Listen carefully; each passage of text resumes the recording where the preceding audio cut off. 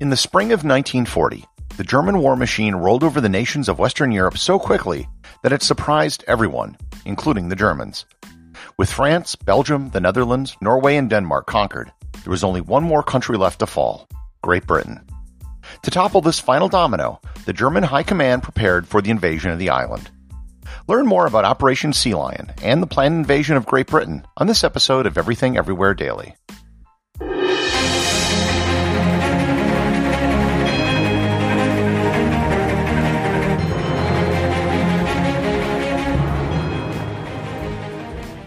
This episode is sponsored by Audible.com.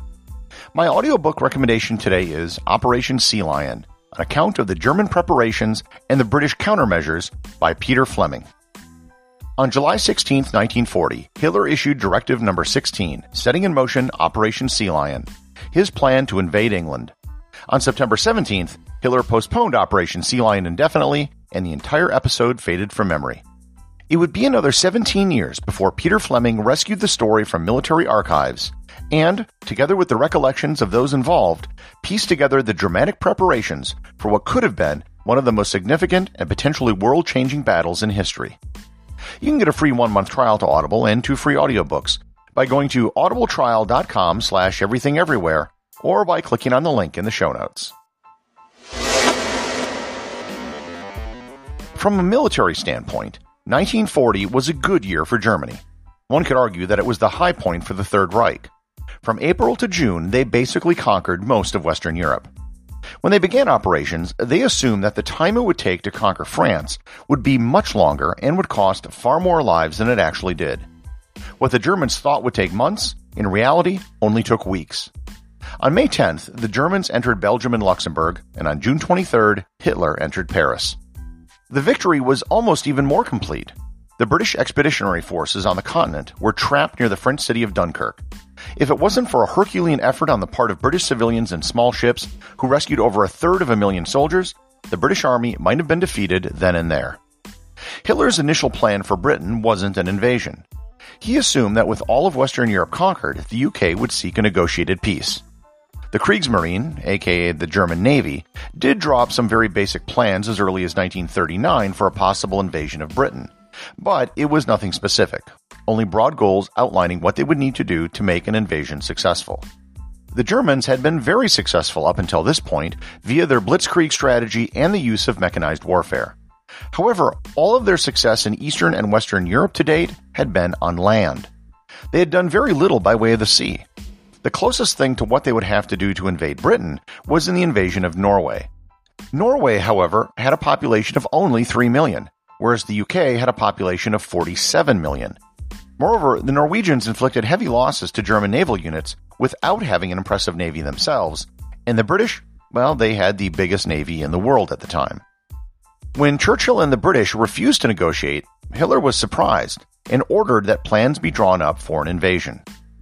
No one in the German Wehrmacht was really keen on the idea of an invasion of Britain. Field Marshal Alfred Jodel's first idea was to simply dominate the air and destroy the Royal Air Force. If the Germans could gain air supremacy, then they could shut down ports and shipping, thereby crippling the British economy. By this route, they could eventually force the British to the negotiating table. Hitler initially agreed. However, on July 16th, he issued Führer Directive No. 16, which called to begin preparations for the invasion of Britain. In the order, he said, quote, "As England, in spite of her hopeless military situation, still shows no signs of willingness to come to terms, I have decided to prepare, and if necessary to carry out, a landing operation against her.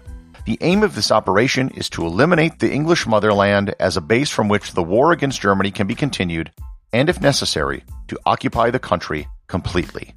End quote. The plan was dubbed Operation Sea Lion. Hitler demanded 4 things occur before any invasion. First, the Germans had to achieve air supremacy to protect any forces attempting to land on the coast around the Strait of Dover.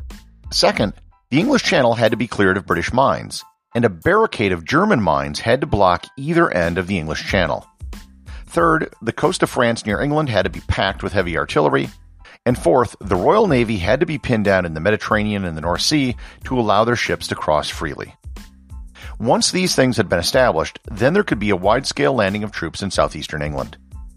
The army was the biggest cheerleader of the plan, but its success required the Kriegsmarine and the Luftwaffe. Grand Admiral Erich Raeder, head of the Kriegsmarine, and Field Marshal Hermann Goering, head of the Luftwaffe, were very hesitant about the plans. The British Navy was simply superior, especially their surface fleet. The superior battleship the Germans were working on, the Bismarck, wasn't even done yet. Hitler was wanting an invasion in September, and this had absolutely no basis in reality. Organizing at least 100,000 men for an amphibious landing, plus finding all the ships and logistics, would take a year at least, not a month. Moreover, by the time September rolled around, the weather would become worse, seas would become rougher, and the odds of a failed landing would be higher. Beginning in July and August, the first part of the Führer Directive establishing air supremacy began. We know this as the Battle of Britain, the world's first great aviation battle. The Germans assumed that they could achieve air supremacy in 7 to 14 days. And that didn't happen. The Battle of Britain went on through October. The Germans were at a massive disadvantage as every British pilot who was shot down and survived could be put back into action. Every German pilot who was shot down and survived was taken out for the rest of the war. In the end, it was the British who achieved air supremacy by downing more German aircraft and producing more planes. While all of this was going on, the British were throwing everything into a homeland defense. The third of a million troops rescued from Dunkirk were all still in England. Civilians were mobilized, and the entire nation was put on high alert. 500,000 civilians were recruited into the Home Guard, and thousands of pillboxes were installed along the coast. The Germans were assembling barges from all over Europe to carry troops and equipment. However, these boats weren't military vessels. They had no armor, no guns, and most of them weren't even designed to be used in the open ocean. They were for coastal or river use. Compare this to the D-Day landing craft several years later, which were armored and specifically built for a landing, and the German invasion might have been a fiasco. In the end, Hitler indefinitely postponed Operation Sea Lion on September 17th. There have been several reasons offered as to why the invasion never happened. One is that Hitler himself never really believed an invasion was possible, and that the risk of failure was too high. The entire operation might just have been an attempt to get the British to the negotiating table. Second is that in a rare moment of taking his general's advice, Hitler listened to Raeder and Goering.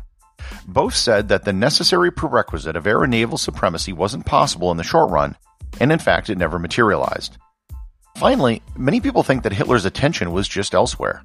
While an invasion of Britain would have been risky, Britain itself didn't really offer any immediate threat to Germany. They were bottled up on an island and depended upon the United States for trade and resources. Hitler's attention was on the Soviet Union, which he viewed as the much bigger strategic prize. A land invasion of the Soviet Union would play much more to the strengths of the Germans than an amphibious landing on the shores of England would. In June 1941, they would do just that with the start of Operation Barbarossa. If Operation Sea Lion had been implemented, regardless if it had been a success or a failure, it would have radically changed the outcome of the Second World War. The associate producer of Everything Everywhere Daily is Thor Thompson. If you'd like to support the show, please donate over at patreon.com. There is content only available to supporters, merchandise, and even opportunities for a show producer credit. If you know someone you think would enjoy the show, please share it with them. Also remember, if you leave a 5-star review, I'll read your review on the show.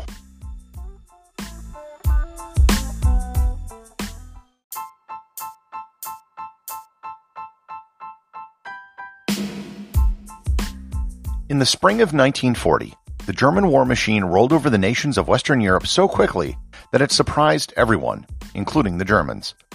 With France, Belgium, the Netherlands, Norway, and Denmark conquered, there was only one more country left to fall: Great Britain. To topple this final domino, the German High Command prepared for the invasion of the island. Learn more about Operation Sea Lion and the planned invasion of Great Britain on this episode of Everything Everywhere Daily.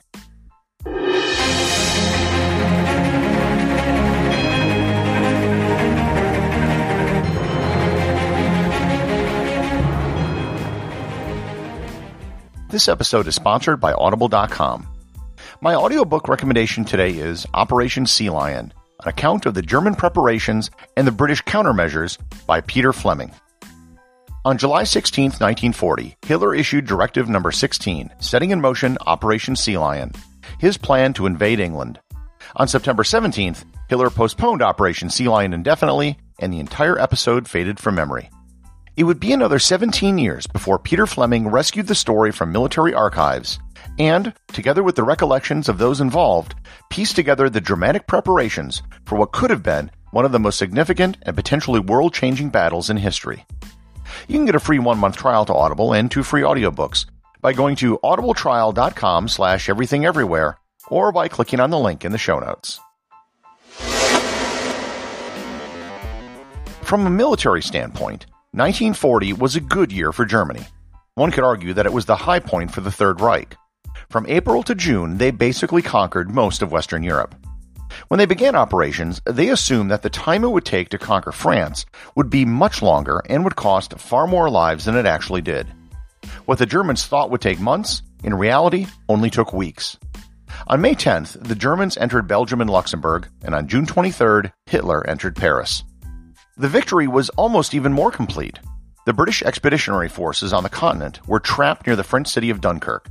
If it wasn't for a Herculean effort on the part of British civilians and small ships who rescued over 1/3 soldiers, the British army might have been defeated then and there. Hitler's initial plan for Britain wasn't an invasion. He assumed that with all of Western Europe conquered, the UK would seek a negotiated peace. The Kriegsmarine, aka the German Navy, did draw up some very basic plans as early as 1939 for a possible invasion of Britain, but it was nothing specific, only broad goals outlining what they would need to do to make an invasion successful. The Germans had been very successful up until this point via their blitzkrieg strategy and the use of mechanized warfare. However, all of their success in Eastern and Western Europe to date had been on land. They had done very little by way of the sea. The closest thing to what they would have to do to invade Britain was in the invasion of Norway. Norway, however, had a population of only 3 million, whereas the UK had a population of 47 million. Moreover, the Norwegians inflicted heavy losses to German naval units without having an impressive navy themselves, and the British, well, they had the biggest navy in the world at the time.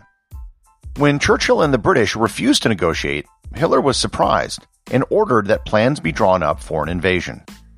No one in the German Wehrmacht was really keen on the idea of an invasion of Britain. Field Marshal Alfred Jodel's first idea was to simply dominate the air and destroy the Royal Air Force. If the Germans could gain air supremacy, then they could shut down ports and shipping, thereby crippling the British economy. By this route, they could eventually force the British to the negotiating table. Hitler initially agreed. However, on July 16th, he issued Führer Directive No. 16, which called to begin preparations for the invasion of Britain. In the order, he said, quote, "As England, in spite of her hopeless military situation, still shows no signs of willingness to come to terms, I have decided to prepare, and if necessary to carry out, a landing operation against her. The aim of this operation is to eliminate the English motherland as a base from which the war against Germany can be continued, and if necessary, to occupy the country completely." End quote. The plan was dubbed Operation Sea Lion. Hitler demanded 4 things occur before any invasion. First, the Germans had to achieve air supremacy to protect any forces attempting to land on the coast around the Strait of Dover. Second, the English Channel had to be cleared of British mines, and a barricade of German mines had to block either end of the English Channel.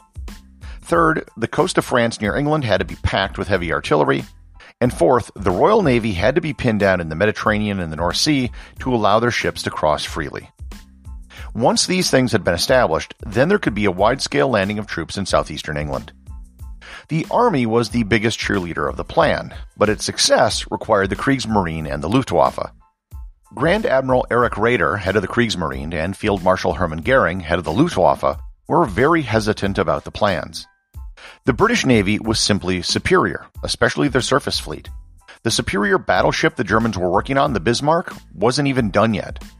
Hitler was wanting an invasion in September, and this had absolutely no basis in reality.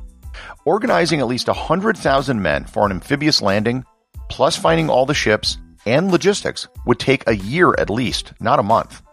Moreover, by the time September rolled around, the weather would become worse, seas would become rougher, and the odds of a failed landing would be higher. Beginning in July and August, the first part of the Führer Directive establishing air supremacy began. We know this as the Battle of Britain, the world's first great aviation battle. The Germans assumed that they could achieve air supremacy in 7 to 14 days. And that didn't happen. The Battle of Britain went on through October. The Germans were at a massive disadvantage as every British pilot who was shot down and survived could be put back into action. Every German pilot who was shot down and survived was taken out for the rest of the war.